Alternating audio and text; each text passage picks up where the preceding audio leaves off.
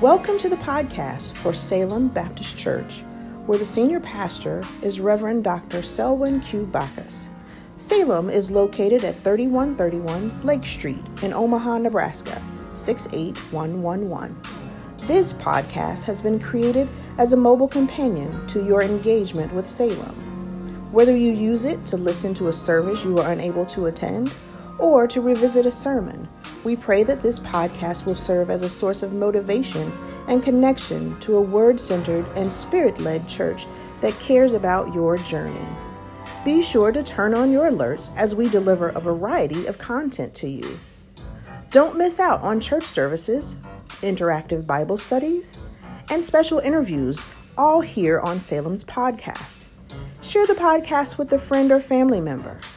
Listen as you have your morning coffee, daily exercise, or travel to work.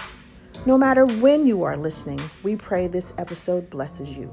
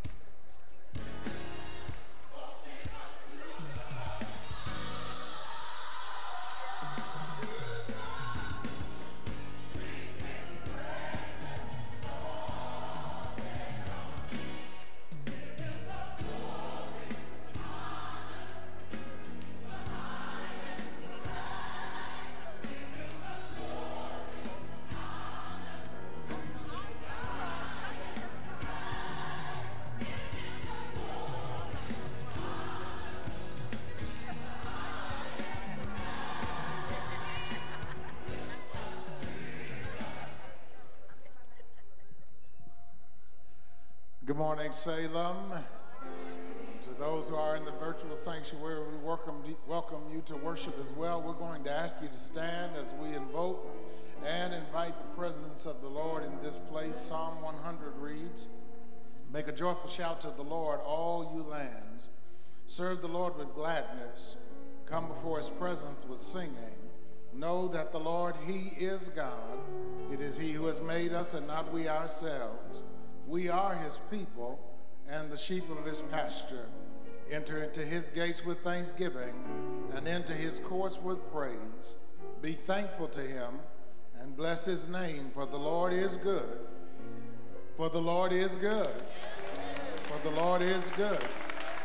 His mercy is everlasting, and his truth endures to all generations." Let's bow our heads again. Lord, we are grateful for the privilege and honor once again to gather in worship, to share in this time, to lift up your holy and righteous name, for you and you alone are worthy of all of our praise. And so, God, we come today to give you the glory that you are due, the honor that you are worthy of.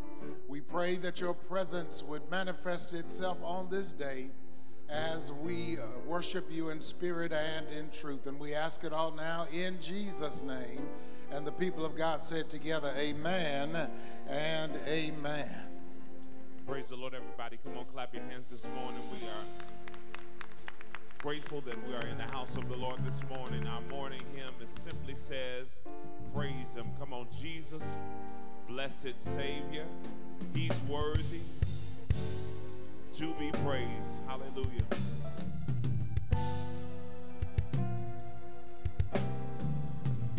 Come on, everybody, let's lift it this morning. Come on, praise him.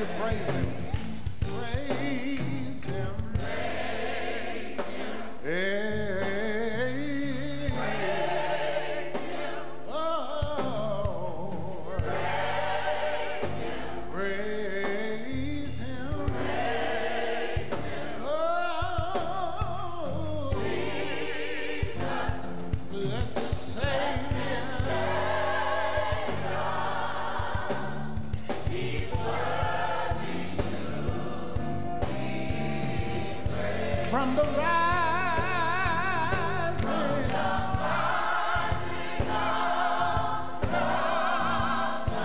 unto the going down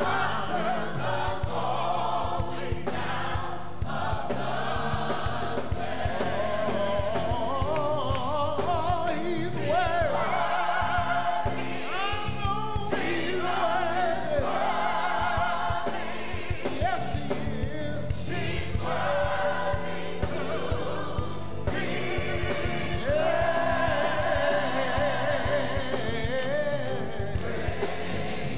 You ought to praise him.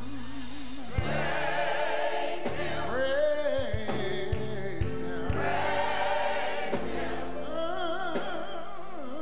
Praise him. Jesus, blessed Savior. If he got you up this morning, you ought to declare from the rising of the sun. From the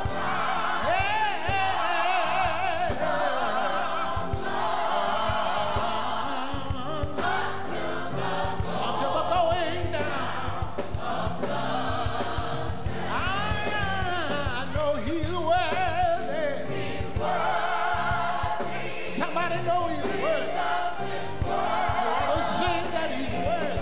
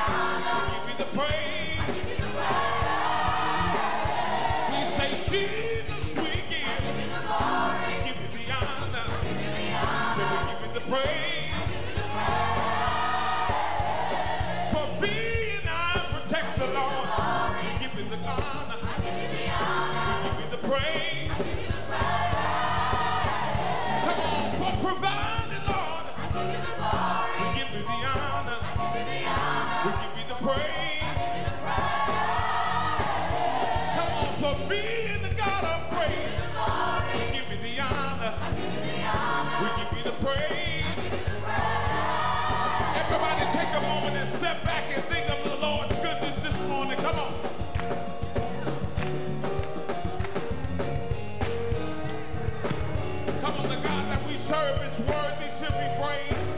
So come on, let's lift it this morning. One more time, everybody.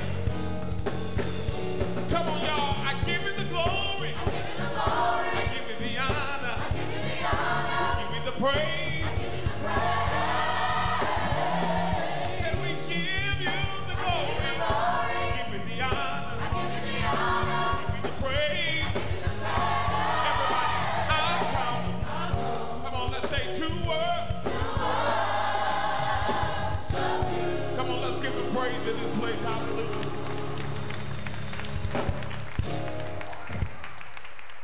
Hallelujah. Even as you remain standing, it is that time that we have come for the opportunity to go to the Lord in prayer, both corporately as a congregation and individually as believers in Jesus Christ. It is prayer time. We want to remember our national leaders, those at state level as well and local level, those who are part of our armed forces that defend our country both far and near, for the sacrifices that they make in their service. And for those specifically who are part of our church family who have solicited our prayers, Sister Gloria Brody, Sister Margie Johnson, Sister Rebecca Miller, for 5-year-old Aria Smith, who received a heart transplant, the granddaughter of Vicki Vaughn. Amen. Praise God for that.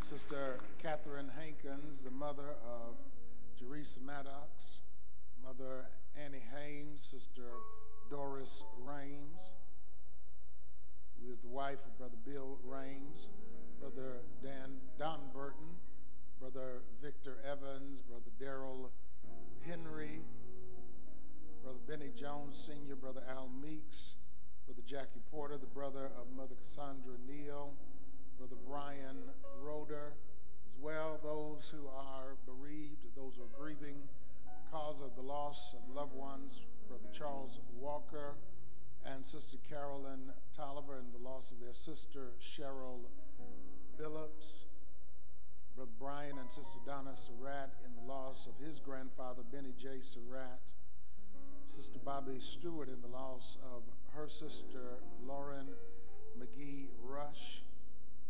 Those funeral services will be held here at the Salem Baptist Church at 11 a.m. As well, Brother Darrell Lewis and Sister Anna Miller in the loss of their mother and sister, Vernetta Benton. Memorial services will be held on Saturday, October 7th in Golden Valley, Minnesota. We want to remember them all in our prayers. As well, we all know, if we're honest with ourselves, that there are some things that we need to take to the Lord for our own selves. Amen. Some concerns as well as some thanksgivings and blessings for what the Lord has done. Amen. Amen. And I want to remind you, just in case you think the Lord hasn't done anything for you this week, first of all, you've overlooked a lot of things. But secondly, the old saints would say he woke you up this morning. And just for that, you ought to thank him and praise him. Amen. Deacon Bryson is going to come at this time and lead us to the Lord in prayer.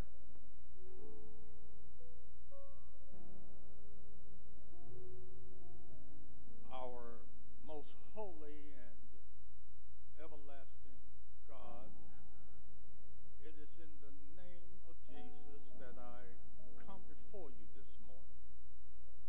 Oh Lord, I want to say thank you. Thank you, Lord, for I praise your holy name this morning.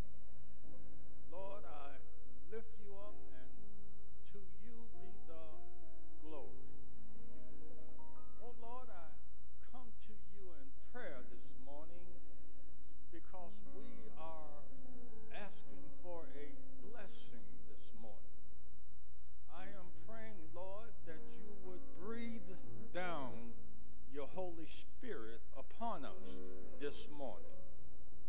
I know that you're good, Lord, and I know that your blessings are meant for us, Lord. I know that you're still in the blessing business, Lord, and that all we have to do is call on you. For I know for myself this morning that you are still on that main line, and that all I have to do is call you up.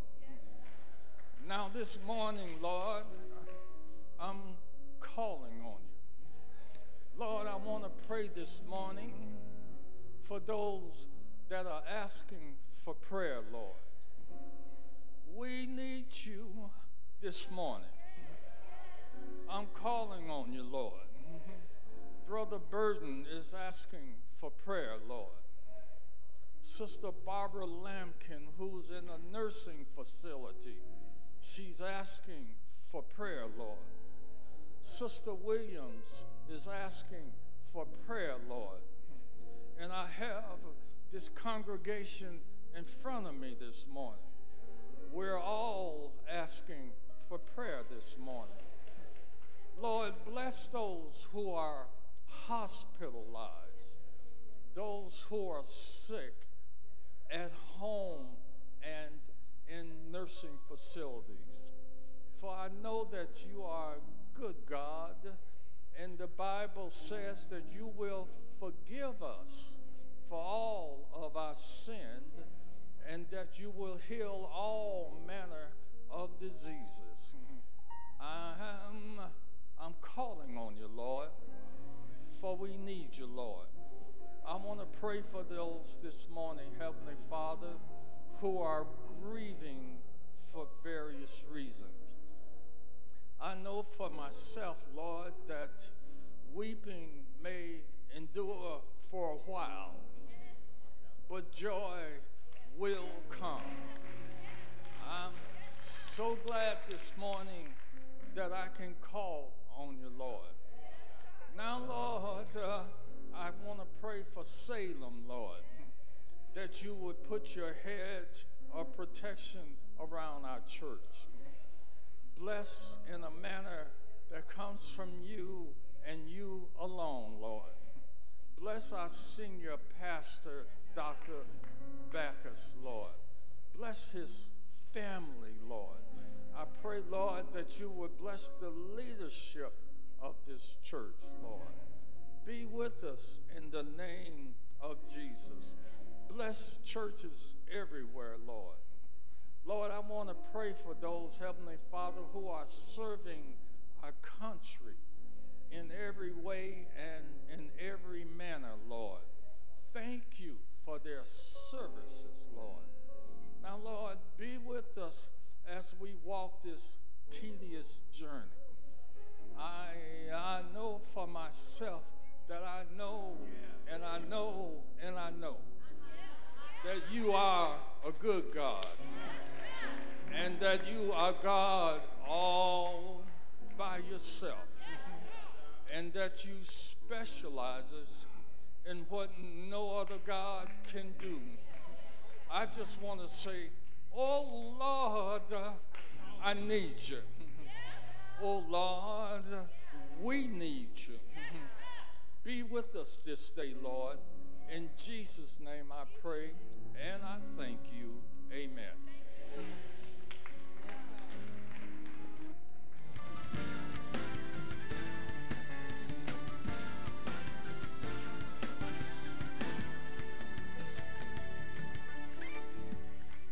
Good morning and welcome to Salem News. 2023 is the year of renewal. It's our prayer that you'll have a meaningful encounter with God today, because here at Salem, we believe the best season of your life is just ahead. Here are a few highlights this week. On Sunday, October 8th, we'll honor, celebrate, and thank those who provide selfless service to each of us weekly as we partake in worship. Join us for our ushers, greeters, Medical Services Appreciation Day. It's during the 10 a.m. worship experience. Salem family, it is time to show our love and our appreciation to our senior pastor and first family on their 18th pastoral anniversary on Sunday, October 15th. The celebration will take place during our 10 a.m. worship experience featuring Pastor Desmond Lamb of the Forest Grove Baptist Church of Kansas City, Kansas. Join us as we honor and recognize our shepherd, Reverend Dr. Selwyn Q. Bachus, First Lady Marla Bachus, and their family on 18 years of faithful and fruitful leadership. Salem parents, please bring your children and join us here at church on Friday, October 27th from 6 to 9 p.m. for our annual Harvest Festival celebration. And we encourage you to bring candy and treat donations to the church from 9 a.m. to 5 p.m. no later than Wednesday, October 25th. Young people, get ready for popcorn, caramel apples, face painting, video games, and so much more. Well, tickets are on sale now for Joyful Noise, A Gospel Christmas. This year's theme is the 10th episode.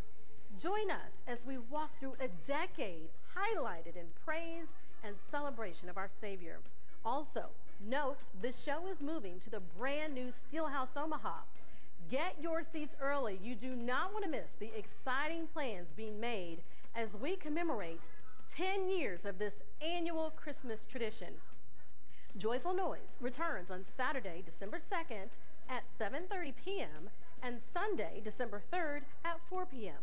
Tickets are on sale right now at ticketomaha.com, or you can call 402-345-0606 to reserve your seats today. Well, as you can see here at Salem, we have so many exciting opportunities and events, and we want everyone to get connected and get involved. To stay up to date with all church opportunities, visit our website, salembc.org. Also, like us on Facebook, Salem Baptist Church Omaha, on Boxcast, or subscribe to our Salem YouTube channel. I'm Cerise Cole for Salem News. Sure hope you have a great day and a wonderful week.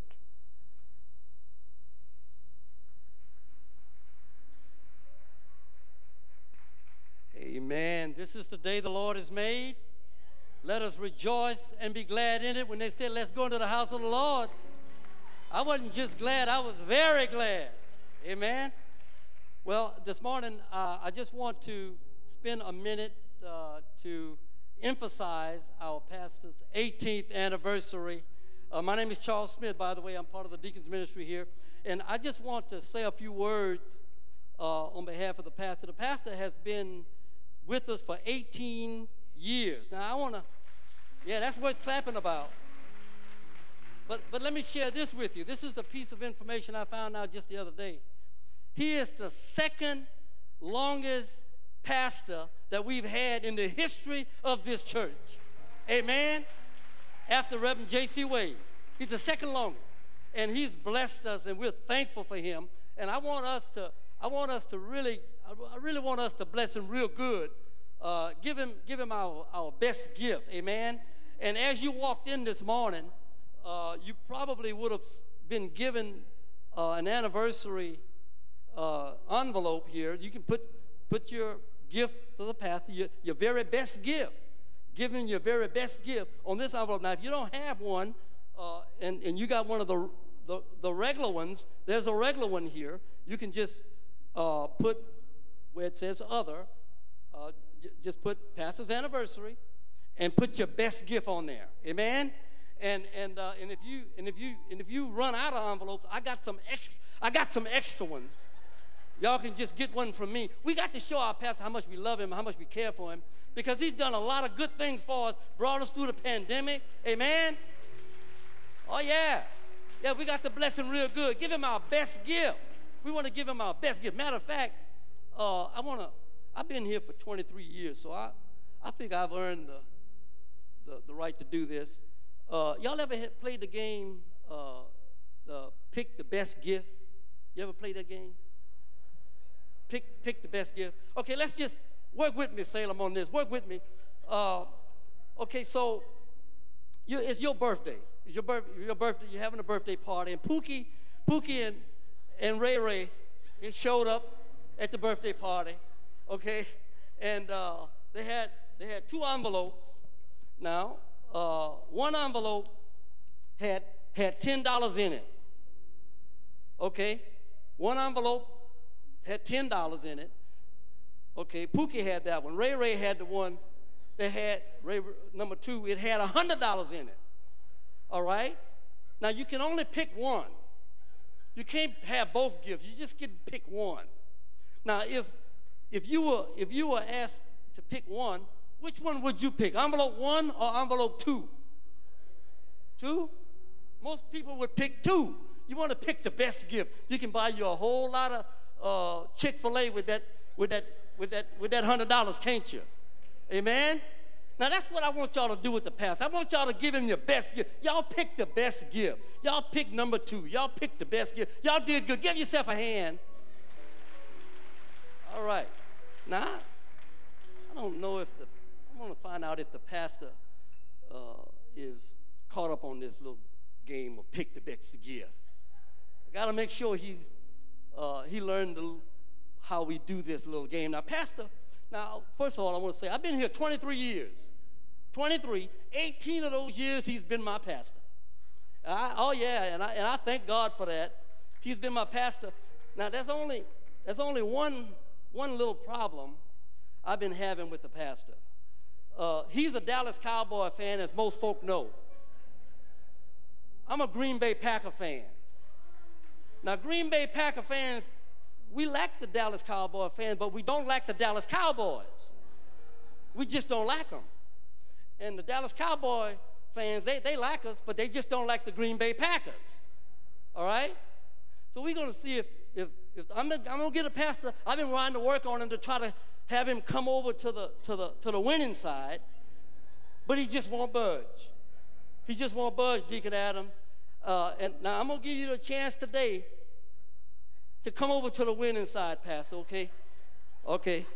Now, you can only pick one of these gifts now. You can't pick both. You just can pick one. Now, this bag has got a Dallas Cowboy cap. It's got a star on it. Yeah, y'all see that? That's a Dallas Cowboy cap. Yeah, now, okay, so that's one of the gifts, and he can only pick one. Now, this bag has got the Green Bay Packer cap. Well,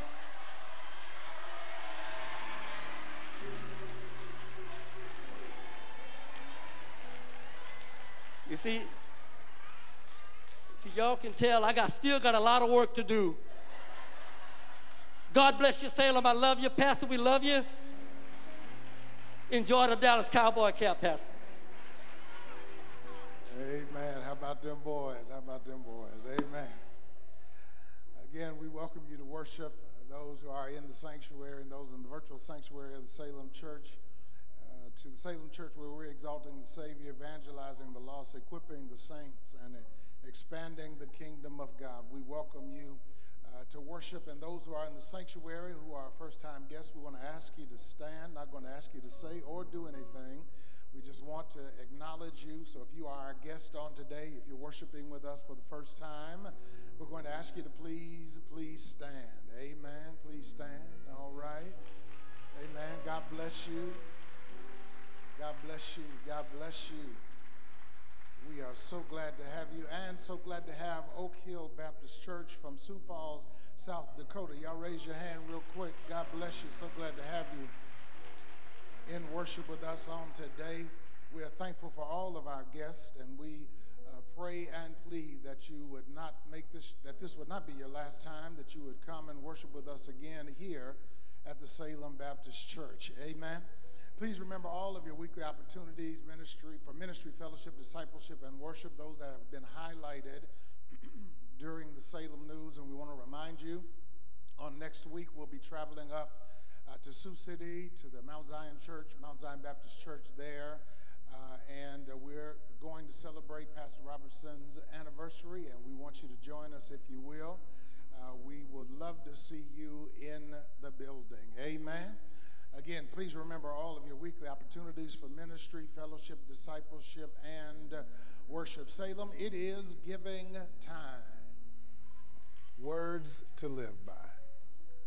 The Word of God gives clear instructions on how you can add many fulfilling years to your life and live those years in spiritual prosperity. Listen to Proverbs chapter 3, verses 1 and 2 in the New International Version of the Bible. It says this, "My son, do not forget my teaching, but keep my commands in your heart, for they will prolong your life many years and bring you peace and prosperity." The way you can be the beneficiary of this amazing promise is by keeping those commands and keeping them in your heart. Listen to Proverbs chapter 3, verse 3, where it says this, "Let love and faithfulness never leave you. Bind them around your neck. Write them on the tablet of your heart." Keeping the Lord's command is a heart issue. Love and faithfulness must be an inseparable part of your being, affecting the very core of your character. Furthermore, it produces some impressive results. Listen to verses 4 and 5 of that same chapter. It says, "Then you will win favor and a good name in the sight of God and man. Trust in the Lord with all your heart and lean not on your own understanding." Unfortunately, most of us have been taught from childhood to be self-reliant and to look out for number one, ourselves. However, if you want to live this blessed, successful, and long life promised in the Word, you must always acknowledge and trust the Lord. Listen to the Word in verses 6 through 8. The Lord gives us renewed health and vitality. It says, "In all your ways submit to him, and he will make your paths straight. Do not be wise in your own eyes. Fear the Lord and shun evil. This will bring health to your body and nourishment to your bones." And the 9th and 10th verse clearly gives the step you can take to ensure that your long, blessed life is lived out in prosperity. Listen to what it says. "Honor the Lord with your wealth, with the first fruits of all your crops. Then your barns will be filled to overflowing, and your vats will brim over with new wine." As you prepare to give on today, repeat this in your heart. "Lord, I keep your commands in my heart. I rely on you for my long, healthy, and prosperous life. I honor you with the first part of my income. I believe and trust by your word I will be blessed." Amen. Amen. You cannot beat God-giving no matter how you try. Amen. We invite those who are not in the sanctuary to use each and every platform available to give your tithe and your offering. You can mail your tithe and offering here to the church at 3131 Lake Street, Omaha, Nebraska. From 9 to 5, Monday through Friday, you can bring your tithe and offering. There's a secure tithe and offering box just outside the administrative offices. You can give through our website at salembc.org, through PayPal, Venmo, Givelify, Cash App, and you can text to give. And for those who are in the sanctuary, as you exit worship, there will be persons in place to receive your tithe and your offering. We share this affirmation. It is an affirmation of what we believe about giving here at the Salem Baptist Church. We plant good seed in good soil, and we will receive God's prosperity for our lives. We plant good seed in good soil, and we will receive God's prosperity for our lives. If you believe it, put your hands together and praise the Lord. Good morning, Salem. We have a special guest with us who is one of the leading ministers of music in the country. She hails from the city of Indianapolis, Indiana, and she has served faithfully over the last 35 years at the Johnson is their pastor. And for years, she has been an example to leaders of music ministries all over the world. And this past week, I hosted a music and fine arts conference at Joy of Life Faith Ministries, and we did a boot camp for ministers of music to come in from around the city to help train and to empower our city. Resources aren't often available to send staff members to conferences around the country. So we brought some of the most elite instructors into Omaha this week, and she was one of them. And listen, we had an amazing experience this week. Every night it was so powerful. Last night was even more powerful. It was just, God met us all week long. And we thank God, because doing what we do for ministry, it tires you out. And sometimes you get a little weak, and you need that help to uplift you. And so my sister came in town, and she came in like a rushing mighty wind. She has been such a blessing. I'm gonna say this, and then we're gonna bring her up, and she's gonna lead the choir this morning. She was very influential in the life of the Gospel Music Workshop of America, Women of Worship. And she led that aggregation of singers. And I want to tell you something. They would record like 12 songs. And sometimes, a lot of times, she wouldn't get the music until Sunday. And they would start rehearsing on Sunday. And on Tuesday night, they were recording a live record after learning 12 songs in like a 2-day span. It speaks to how gifted she is. And so I thank God that she's with us this morning. And we have another guest that's sitting in the back. And Crystal and Steve, can y'all stand? They came in for the conference. They drove in from San Antonio, Texas, and they wanted to come and worship with us this morning. So thank you for coming. All right. But my sister, can y'all Salem, put your hands together for Sherry Garrison. Come on, show us some love, Salem.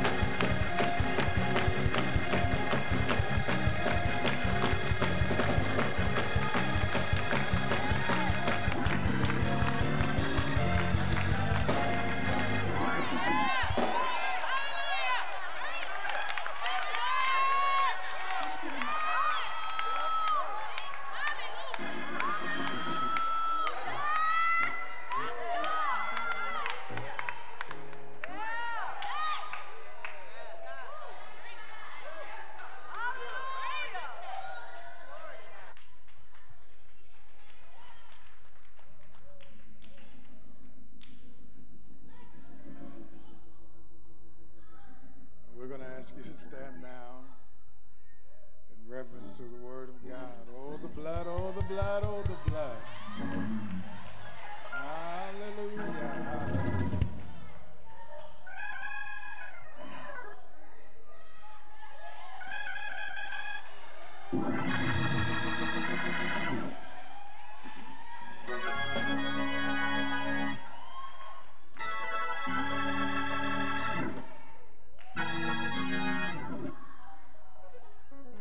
We're going to ask you to turn now to the New Testament, to Philippians chapter 2, Philippians chapter 2.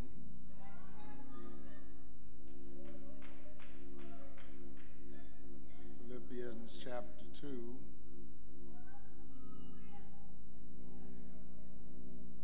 Familiar passage of Scripture, Philippians chapter 2,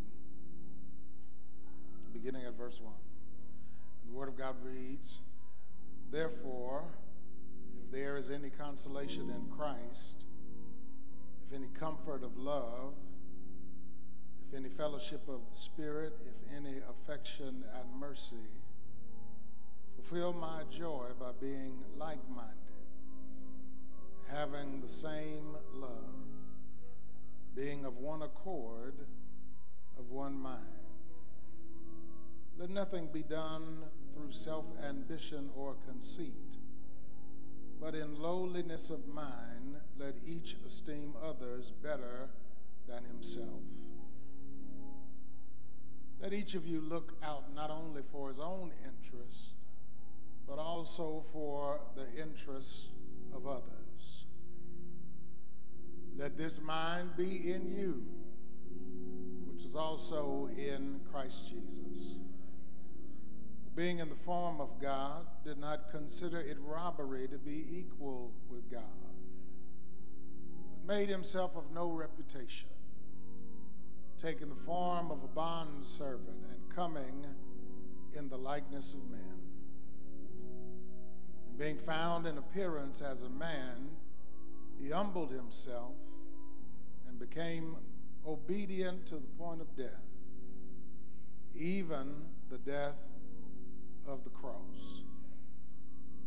Therefore, God also has highly exalted him and given him the name which is above every name, that at the name of Jesus,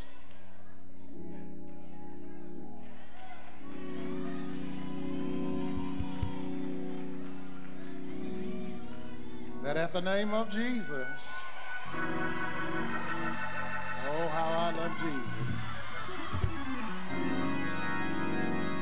That at the name of Jesus, every knee should bow, of those in heaven and of those on earth and of those under the earth, and that every tongue should confess that Jesus Christ is Lord, to the glory of God the Father. Come on, put your hands together and praise the Lord for the word. You may be seated.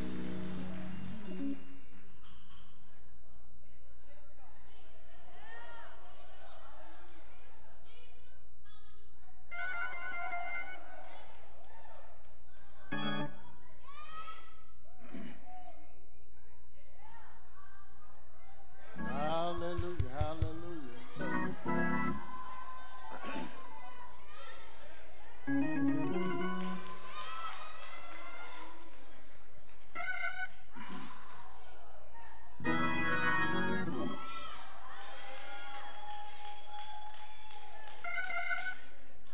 We'll talk today for a few minutes by the help of God and the Holy Spirit from this simple subject, the ultimate example. The ultimate example. For our guests that are here today, you came on the Sunday of my last long sermon for the year, so you picked a good day. The ultimate example. I want to take a moment as I begin this sermon to take a teachable moment, a moment to share a foundational doctrine that delineates us as Baptist Christians. Please understand, we are Christians first and foremost. And yet, as a congregation and as individuals who are a part of this congregation, we claim Baptist doctrine as a part of our foundational belief system. Having said that, as Baptists, we believe there are two ordinances that the Lord Jesus left the church: baptism and communion, also known as the Lord's Supper. We celebrated the ordinance of baptism during last week's worship experience, and we celebrate the ordinance of communion as a part of this morning's worship experience on today. These ordinances are in essence symbolic. Therefore, they should not be thought of as sacraments.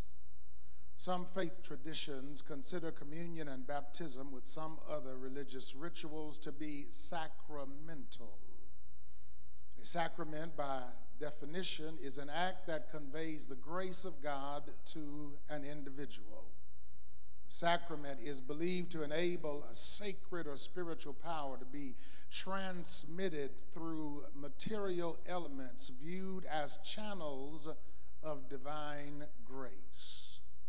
And those who hold this view believe that God supernaturally blesses a worshiper as they conduct the act. And according to these doctrines, baptism invokes God's grace for regeneration, and communion conveys God's grace for ongoing sanctification. Stated simply, in those faith traditions, baptism is necessary to initially attain salvation, and the regular practice of communion, or the Eucharist as it is sometimes called, is necessary to maintain salvation. An ordinance in opposition to a sacrament can be defined as a God-ordained and Jesus-commanded ceremony. It is a practice commanded, prescribed, and participated in by the Lord Jesus to be observed by his church. Ordinances do not invoke God's grace or convey his blessings. They are acts of a believer's obedience to the teachings of Jesus and the Scripture. They are ceremonial reenactments meant to memorialize Jesus Christ, to proclaim salvation through him, and to edify his church. We believe that God's saving grace is poured out fully and sufficiently at the moment that you trust in Jesus for salvation.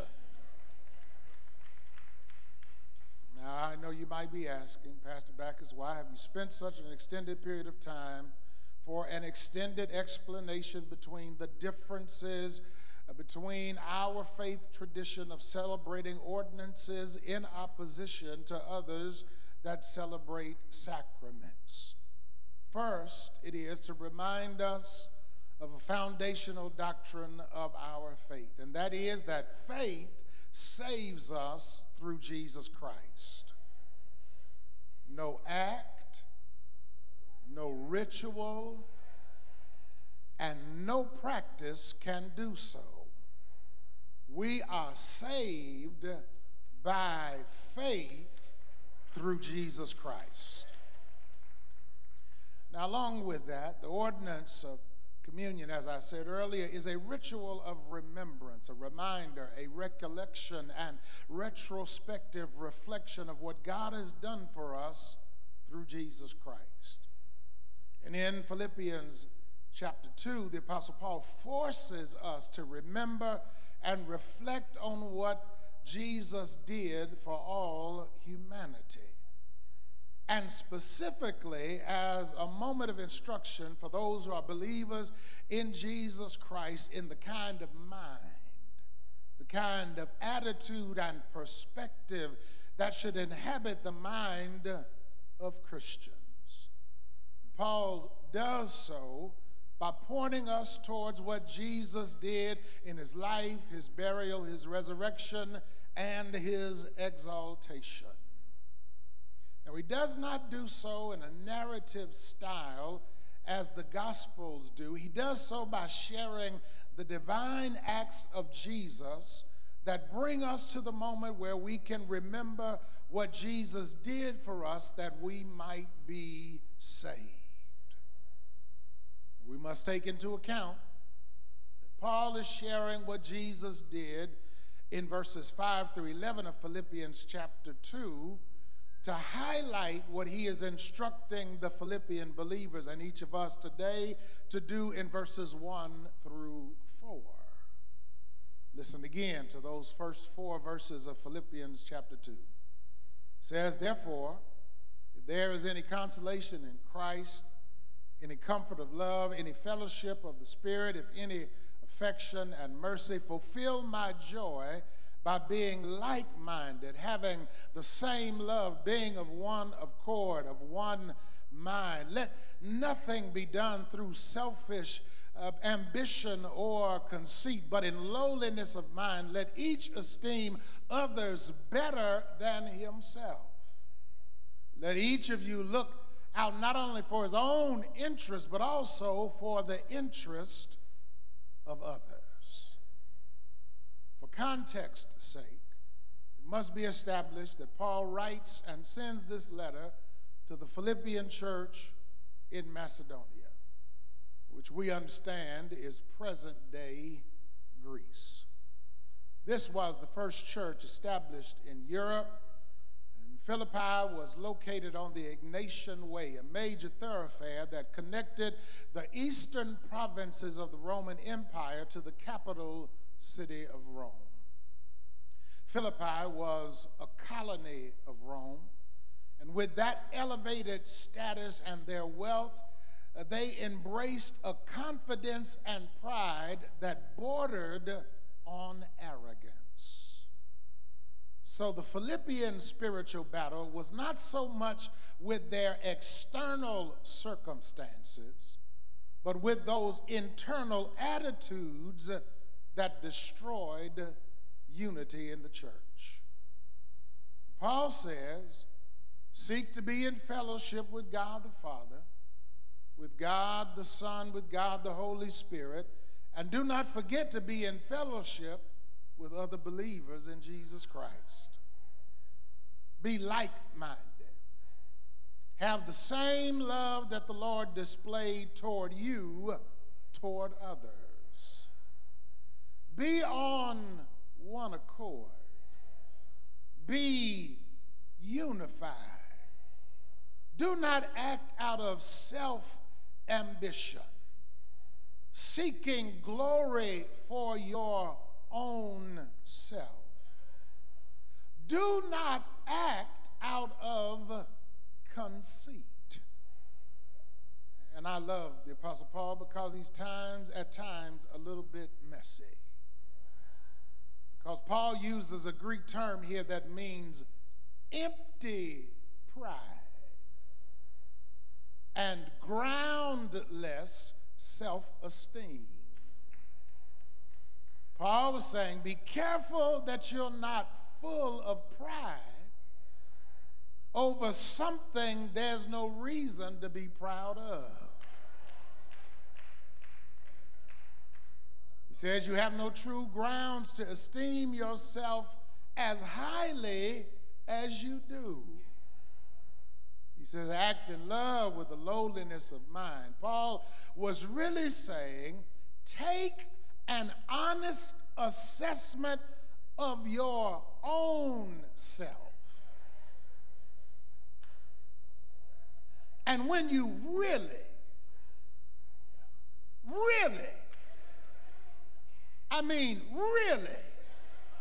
take an assessment of yourself, it should motivate you to act not in pride, but in humility.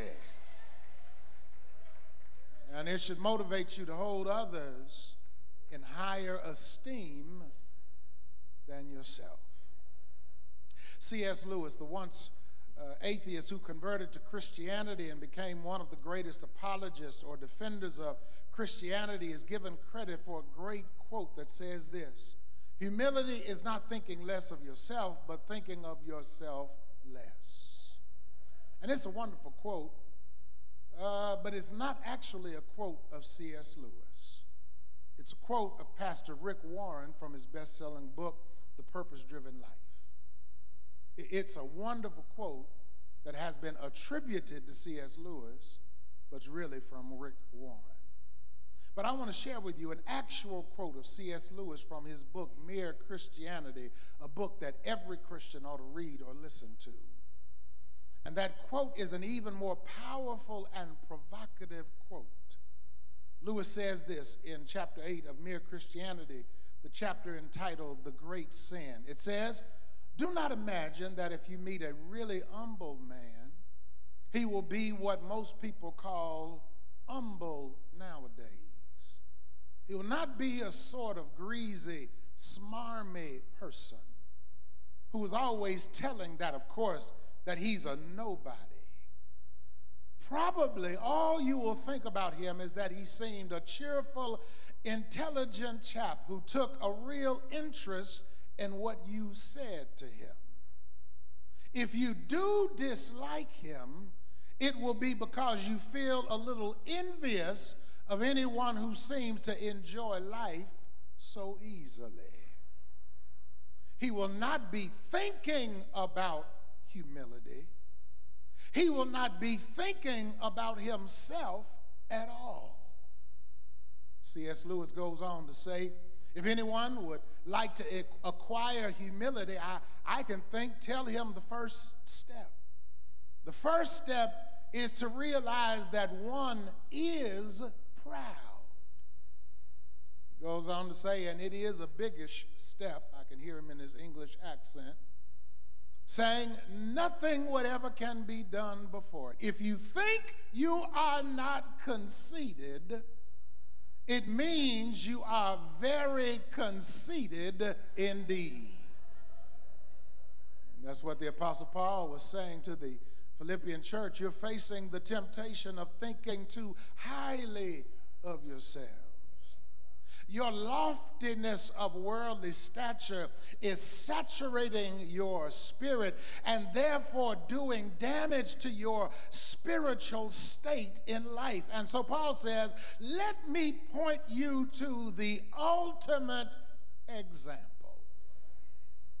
Let me point you to Jesus, the one who exemplifies and personifies the mind, the spirit, and perspective that will allow you to live as believers in agreement, in accord, in alignment with how the Lord wants you to live individually and collectively as the people of God. He says, let me show you the ultimate example. So he says, first, I want you to observe this. Observe the ultimate condescension. The ultimate condescension. Now, the word condescension currently has negative connotations. It is associated with a patronizing attitude or an arrogant or high-handed approach to people and circumstances, or pertaining to condescending language that disregards or disrespects another person. However, in the 18th century, condescension or condescending denoted a positive characteristic of a person of superior breeding or class or some other superior set of characteristics, lowering themselves to speak kindly to an inferior. That's why the great biblical commentator A.W. Pink, in addressing and assessing Paul's words in Philippians chapter 2, uses the words the condescension of Christ. The condescension of Christ is the most appropriate description of the actions of Christ in Philippians chapter 2 for these reasons. First, he is superior. And secondly, because he chose. I need you to hear that. He chose at the direction of the Heavenly Father to carry out the necessary submission to make available salvation and life eternal to all of humanity. Jesus condescended. He came down. He descended from the lofty heights of heaven to fill the need that man had for a Savior. It is the ultimate condescension, as the Apostle Paul describes it in Philippians chapter 2, and it must be understood in light of the reality that Jesus was not forced to do this. That would have been humiliation at the hands of another. Oh, but Jesus chose to condescend. And it's demonstrated in the words and concepts that the Apostle Paul uses in Philippians chapter 2. It is the theological concept and construct of kenosis. That's a $10 word that really describes the act of the self-emptying of Jesus. He yielded in his incarnation, in his coming in flesh. Jesus surrendered himself, even if only for the period of and span of his earthly life. The ultimate condescension is characterized by him yielding, first of all, his privileges. Y'all hang in there with me. Y'all need to hear this. He yielded his privileges. The first phrase of verse 7 says, he made himself of no reputation. Can be better translated, Jesus emptied himself of his privileges. He did not empty himself of his divine nature, because that was absolutely impossible. He continued even in the flesh to be the Son of God. And yet he yielded and surrendered his environment in glory.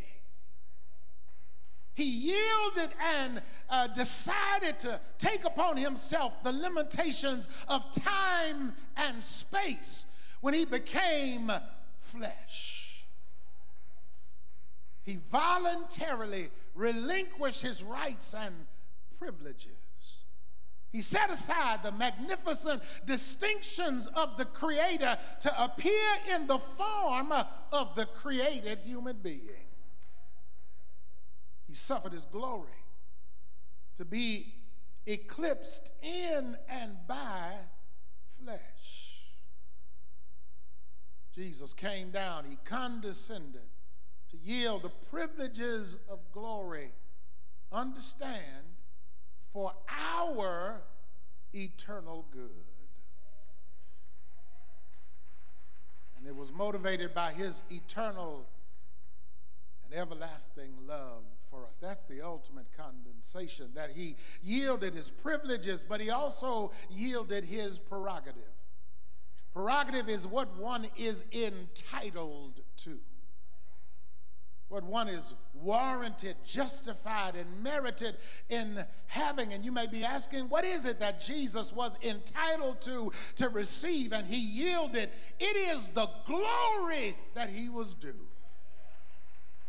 the honor, the admiration that he was due. It makes it clear to us in the second phrase of verse 6 when it says, Jesus took on the form of a bond servant. Jesus became something he had never been before. His magnetic glory was for a season interposed and interrupted by the veil of human flesh. And in coming in flesh as a servant or a slave, his glory was for a season diminished. It was all because of his love for us. He yielded and allowed his glory to be hidden in flesh, and he became a servant. It's most evidently displayed as he died on Calvary's cross, as he took our place. We also find it displayed in John chapter 13 when the Bible says Jesus girded himself with a towel, got down at the feet of his disciples and washed their feet, serving the ones who should have been serving him. That's the ultimate condescension. He condescended in flesh, in spirit, and in service. So yes, he yielded his privileges, he yielded his prerogative, but he yielded his position. The third phrase of verse 7 says that Jesus came in the likeness of men. He yielded his position of existing in divine spirit only. Kenneth S. West, in Word Studies in the Greek New Testament, says this: Jesus entered into a new state of being when he became man, but his becoming man did not exclude his possession of deity. He goes on to say our Lord's humanity was a real likeness. He was not a phantom. He became humanity. But his humanity was not all that there was of him. He was also deity. He was the Son of God, manifest, made in flesh and the nature of men. There's a particular and precise reason he did so. It's found, and you ought to read it when you get a chance, when you get home, in Hebrews chapter 2, verses 17 and 18, where it says this: Therefore, in all things, Jesus had to be made like his brethren. That's talking about us. That he might be a merciful and faithful high priest in things pertaining to God, to make propitiation for the sins of the people. But listen to verse 18. For in that he himself has suffered, being tempted, he is able to aid those who are tempted. That's where you were supposed to shout. The Lord yielded his privileges. He yielded his prerogative. He yielded his position so that he would understand our temptations. So he would understand our sinful tendencies. So he would understand our struggles and our weaknesses. The Bible reminds us he was tempted just like us, but he did not sin. But he understands what we're going through. Oh, and I thank the Lord that he condescended to us. I'm so glad that he came down to us. Because if I know y'all like I know me, we couldn't go up to him.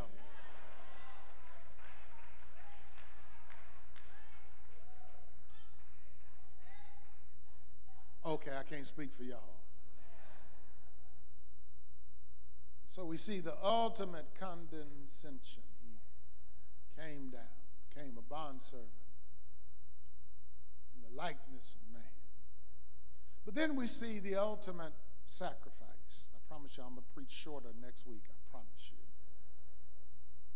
The ultimate sacrifice. The ultimate condescension of Jesus, by design, had the ultimate sacrifice in view. Jesus did not surrender his privileges, his prerogative, and his position simply as an experiment of divine speculation and guesswork. There was a definite end. And that end was that salvation could be offered to humanity that had fallen into sin and was deserving of eternal punishment as a result of disobedience and rebellion. So the end was that we might have the right of salvation, or the opportunity of salvation. But understand, there was also a means to that end. That means would be a sinless Savior, fully God and fully man. The man Jesus, that man Jesus, as the choir sings, who must become the atonement, the reconciliation between God and man through sacrificial and redemptive means, through the shedding of the blood of the only one, pure, perfect, and holy enough to make amends for the sins of mankind. That man Jesus. It was the sacrifice of his blood. Because of it, there is salvation. Because of the shedding of blood, there's liberation and freedom. Leviticus chapter 17:11 reminds us, for the life of the flesh is in the blood. And I've given it to you upon the altar to make atonement for your souls, for it is the blood that makes atonement for the soul. Oh, it's the blood, y'all. That's why that element is right there on that table. It's the blood. And Hebrews chapter 9, verse 22 reminds us there is no forgiveness. There is no remission of sins without the shedding of blood. I want to let you know it was the ultimate sacrifice. Listen to how it's described by the Apostle Paul in verse 8, Philippians chapter 2. And being found in appearance as a man, he humbled himself, became obedient to the point of death, even the death of the cross. Jesus humbled himself.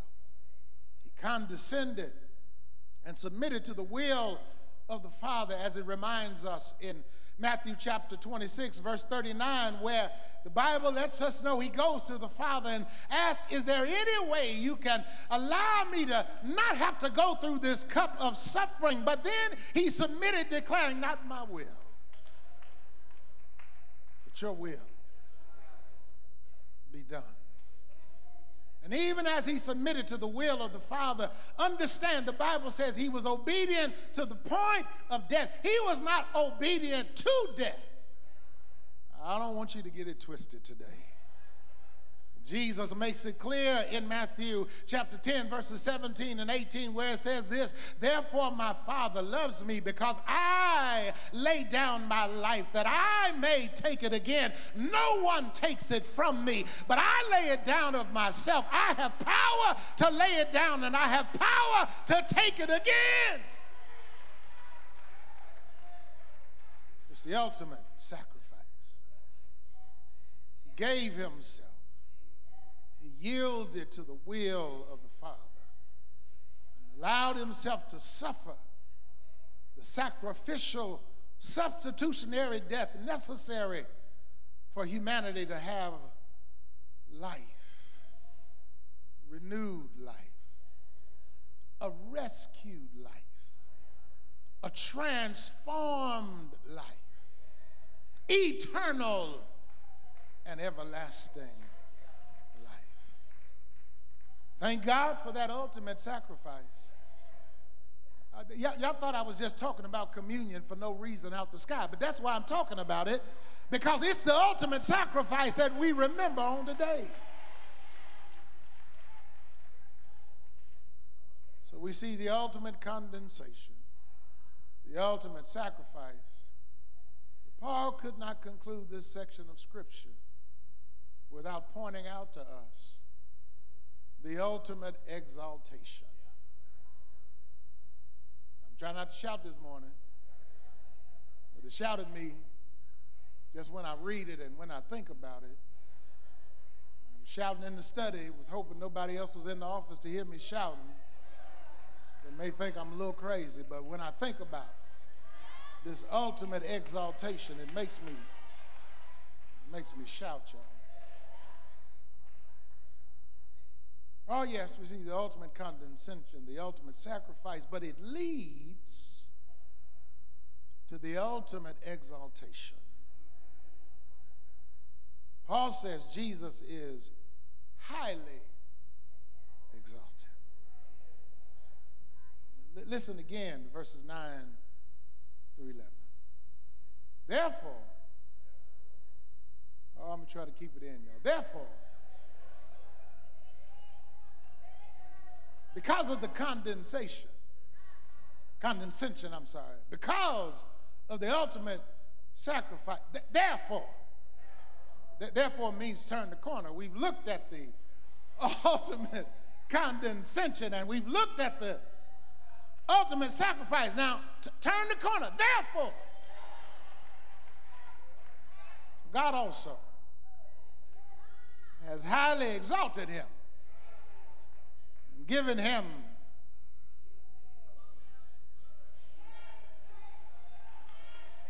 I'm getting ahead of myself. Given him the name. Y'all didn't hear what I said. Not a name. He's given him the name. Oh, yes. Which is above every name. That at the name of Jesus, every knee should bow. Of those in heaven, those on earth, and those under the earth, and that every tongue should confess that Jesus Christ is Lord, to the glory of God the Father.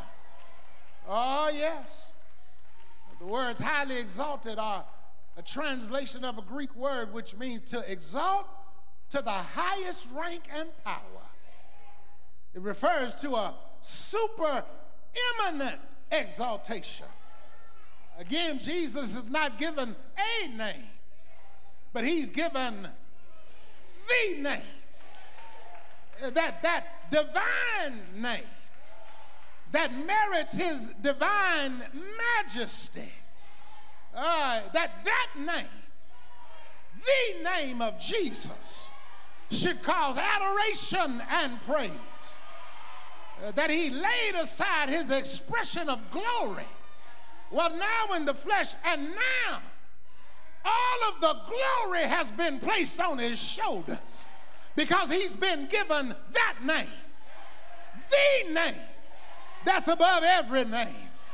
I'm done, y'all, but the songwriter would say, all hail the power of Jesus' name. Let angels prostrate fall. Bring forth the royal, I can't keep it in, y'all, the royal diadem, and crown him Lord of all. You chosen seed of Israel's race, you ransomed from the fall. Hail him who saves you by his grace, and crown him Lord of all. Let every kindred and every tribe on this terrestrial ball to him all majesty ascribe, and crown him Lord of all. Do I have a witness? I got to leave y'all alone, but is there anybody here who will praise him today because he is high and he is lifted up? Do I have a witness? Is there anybody here today who knows that he is worthy to be praised? Do I have a witness? I need to know today, is there anybody here who will take a moment to tell him thank you for condescending? Tell him thank you for being that sacrifice, and turn the corner and give him some praise because he's worthy of all of our praise. Is there anybody here? Is there anybody in the sanctuary today who knows he's worthy to be praised? From the rising of the sun until the going down of the same, he's worthy to be praised. Take 30 seconds, lift those hands Open your mouth. Give the Lord some short of praise. Shout worthy. Shout worthy. Shout worthy. Worthy. Worthy. Worthy to be praised. From the rising of the sun until the going down of the same, I said the Lord is worthy to be praised. I'm trying to leave it alone, but somebody here, you need to take a moment to look back over your life and remember what he saved you from. Do I have a witness? I don't know how you feel about it, but I'm so glad he found me as a wretch undone. He picked me up, turned me around, placed my feet on solid ground. I'll tell him thank you. I'll tell him thank you. Help me preach this thing. Tell him thank you. Tell him thank you. Tell him thank you. Hey, thank you. Hey, thank you.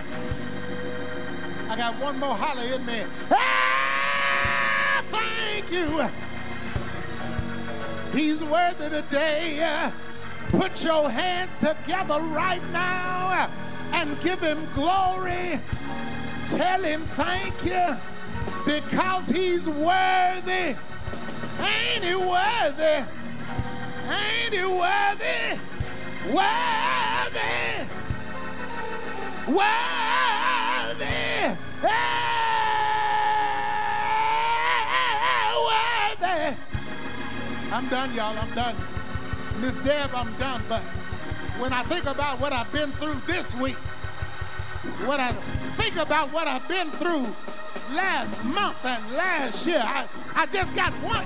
Can I just holler one more time, Deacon Green? Thank you. Thank you. Hey, thank you.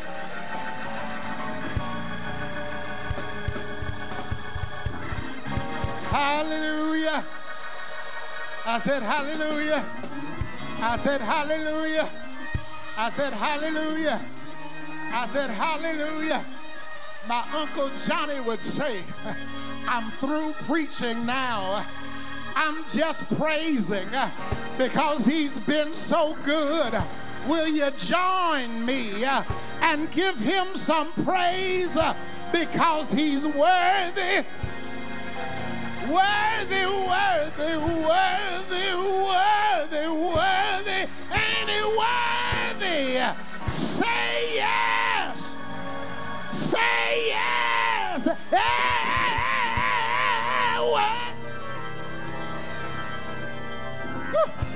I think I got it out, y'all. I think I got it out. The doors of the church open. The doors of the church open. Stand to your feet. Hallelujah. I said hallelujah. I said hallelujah. Is there anybody that's got a hallelujah in your spirit? Is there anybody that's got a hallelujah in your spirit?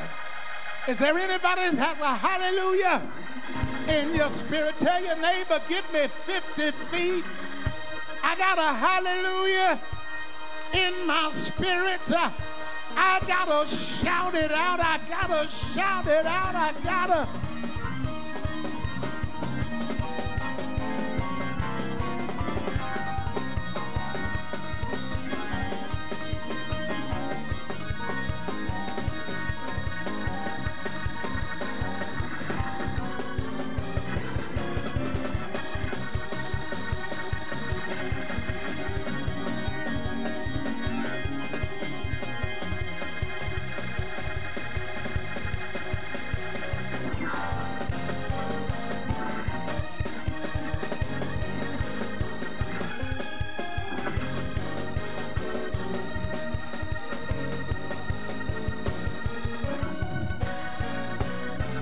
Even as you're standing, we extend the invitation.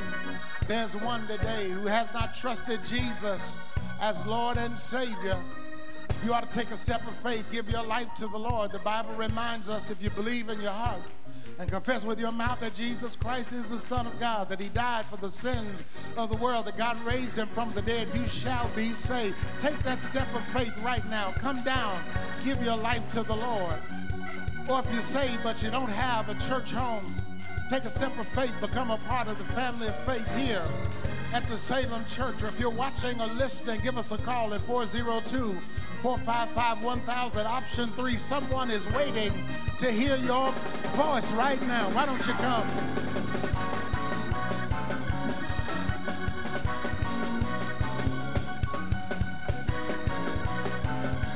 Why don't you come?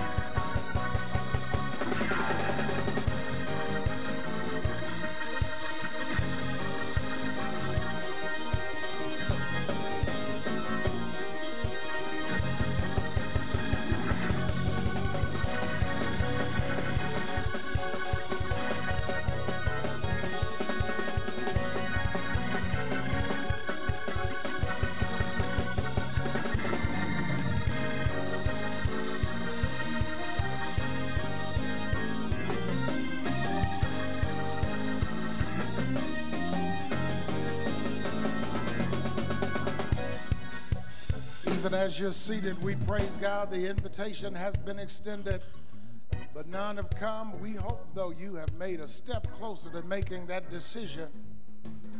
Because of that ultimate condescension, he came down for each and every one of us. That ultimate sacrifice that we're about to remember and reflect on even now.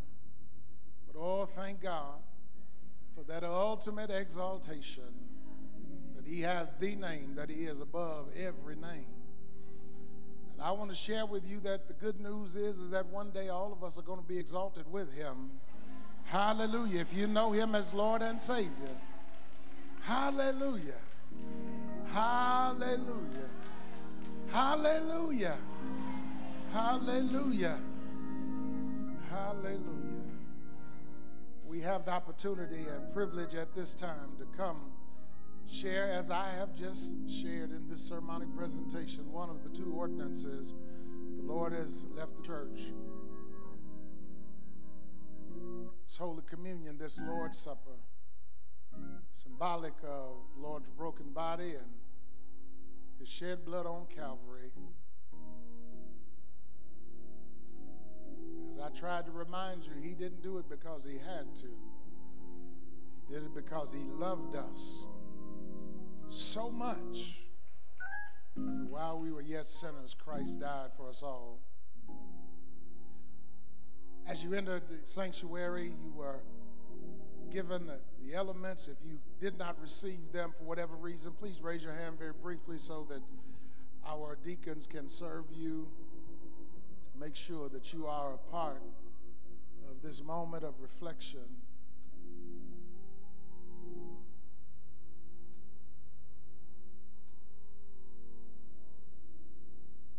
It is a moment for us to commune with the Lord and to commune with one another. Amen. Amen.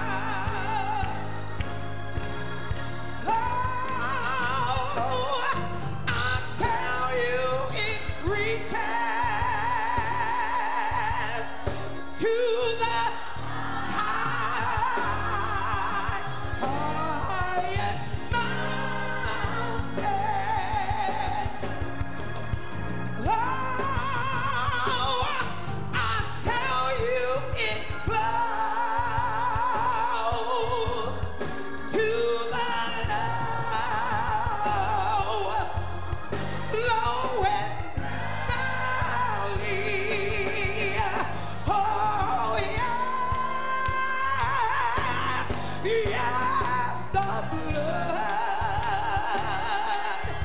that gives me strength. Hallelujah. From day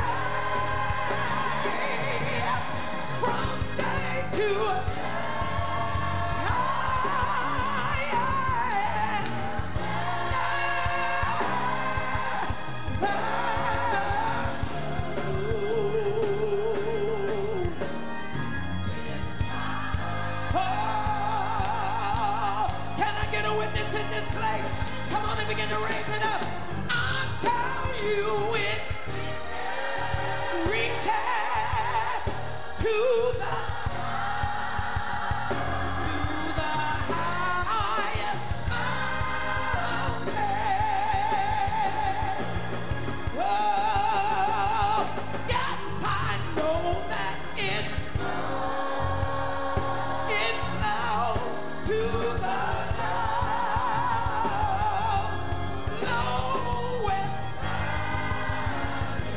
begin to raise it up. Oh, yeah. Yes, the blood that gives me strength from day to day. It will.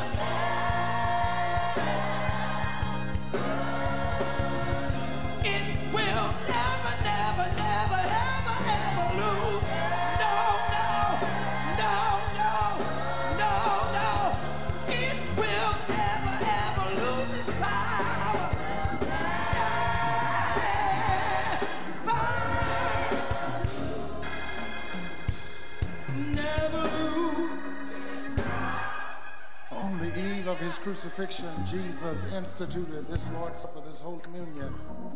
The Bible says he first took the bread, blessed it and broke it, and said to his disciples, "Take, eat, this is my body, let us commune together."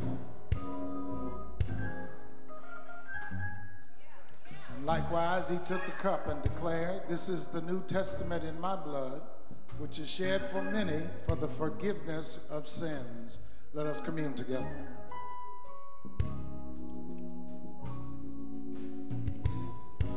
Let's bow our heads again. Lord, we love you and thank you for a love so deep that while we were yet sinners, Christ died for us all. We thank you for that ultimate sacrifice.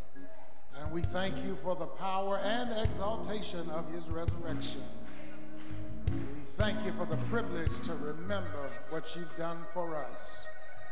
God, we pray as it is renewed in our minds that we would share that good news, that gospel, with everyone that we encounter.